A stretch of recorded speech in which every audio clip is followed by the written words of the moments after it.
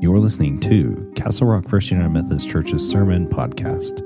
If you'd like to learn more about Castle Rock FUMC, you can go online at fumccr.org. Thank you, and have a good day. Will you pray with me? Holy Spirit, as the scripture is read, may it penetrate our hearts in such a way that we become changed, so we can help build your kingdom here and now. Bless us and keep us in this time and space. And all of God's people said, amen. So we're in the last of our sermon series looking at questions that we would have around the table, and we call these table talks. And today's question is, why does God's love prevail? And I think that that's a great question to wrestle with. I think it's a great question that as you think about that, as you begin to unpack that, you can find yourself in many different avenues and many different spaces. But as I think about that question, I think of this verse I'm going to read from you today, our scripture lesson for today from Romans 8.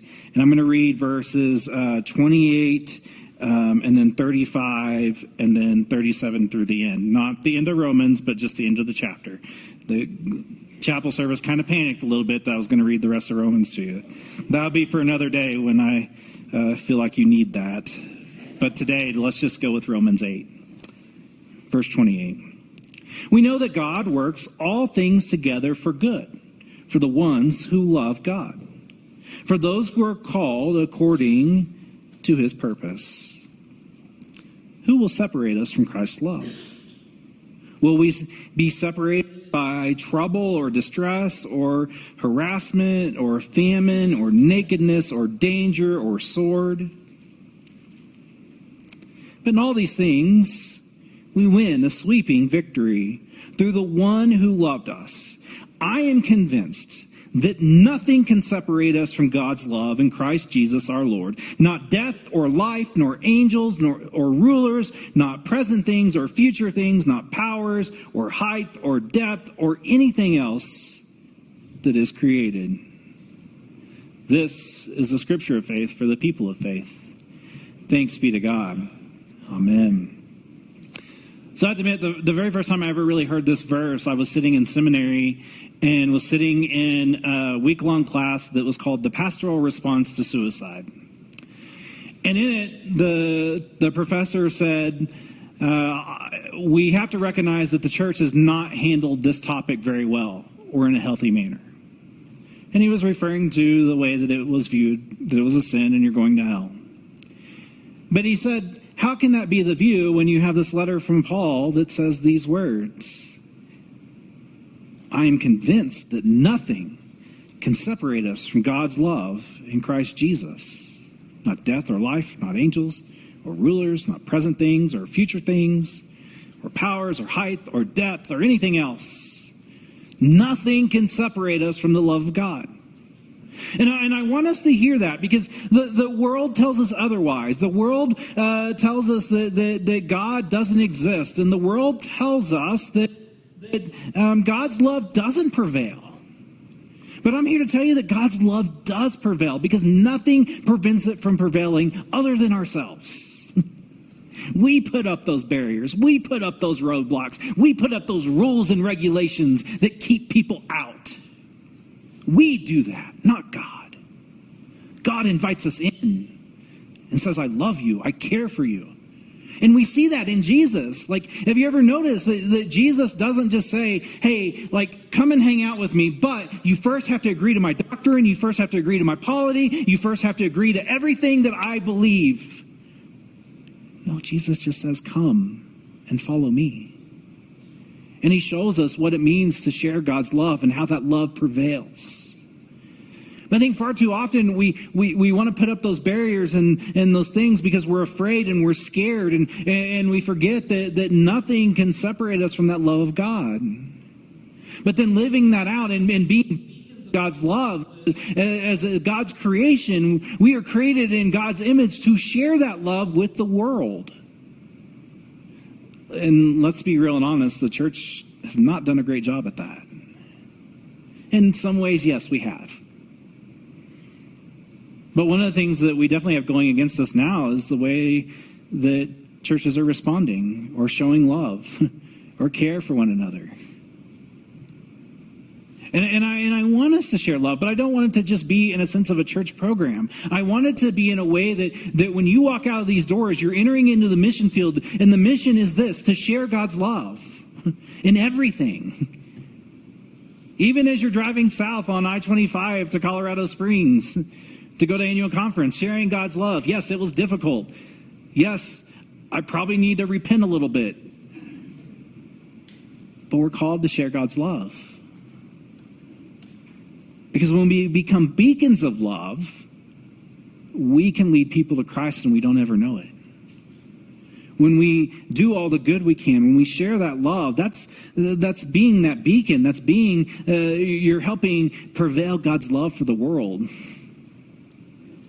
And I think far too often we get so wrapped up in ourselves and we want God to provide for us that we forget that God works on us and through us.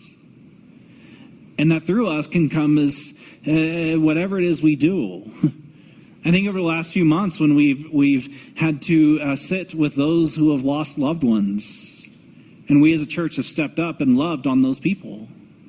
I think about those kids in the SOC program that we've been able to provide a space and food for. I think about all the things that we've done to share God's love. But you know what's really great is I know it doesn't stop there.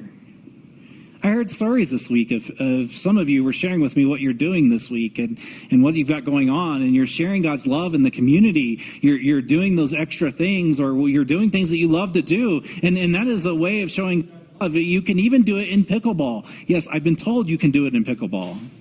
I'm working on perfection, so I've got a ways to go.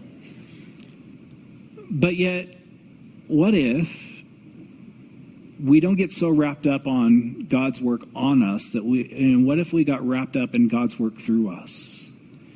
And we challenged ourselves and pushed ourselves to be beacons of God's love in every avenue that we occupy. Could you imagine how that would change the perspective of Christianity as a whole? It does have a bad rap. And it's because we forget that the church is not a building. The church is you and me going out into the world and sharing God's love. That's how God's love prevails. And so in those moments when we maybe feel like we've lost God's love, I want you to hear these words again from Paul. Nothing can separate us from God's love in Christ Jesus. Nothing. Now, understand here, Paul could have just left it at that, but understand that this church that Paul wrote this letter to, this isn't one of his churches. So he has to prove a point. And so he reminds us that nothing, not even death, life, angels, rulers, present things, future things, not powers or height or depth or anything else that is created, nothing can separate us from God's love, even when we try to. Nothing. Not polity or doctrine, not closed doors or clenched fists. Nothing can separate us from God's love.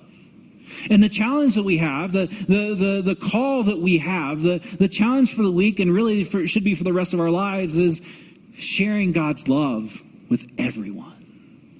Caring for our neighbors. Because when we do that, it changes you. It works on you and it works through you. I know for me, one of the reasons why I love going on mission trips is because I love seeing how people respond to the work that we do. Most of the time. There have been a few times where my work hasn't been all that great, and that's because maybe I didn't know how to use the tool, or the instructions weren't as clear as they should have been. But I know the feeling. And I know the feeling of relief from people. And I think if we do that, we'll find that sense of feeling too. And it doesn't matter your age or your ability. God wants to use you. Because we're all created in God's image. Not just a select few or those who showed up on Sunday. Because, man, we'd be in trouble if that were the case. But it's not. God loves all of us, cares for all of us, because nothing can separate us from God's love. And so the challenge this week is to do and share God's love with the world. But don't be afraid, because it's going to take you to some places you weren't ready yet to go. But if you notice what Paul reminded us, future things are also on the list. Present things are also on the list. Former things should have been on the list, but Paul forgot about former things because he was in Christ Jesus. And he let that go. So go and share God's love this week. Amen.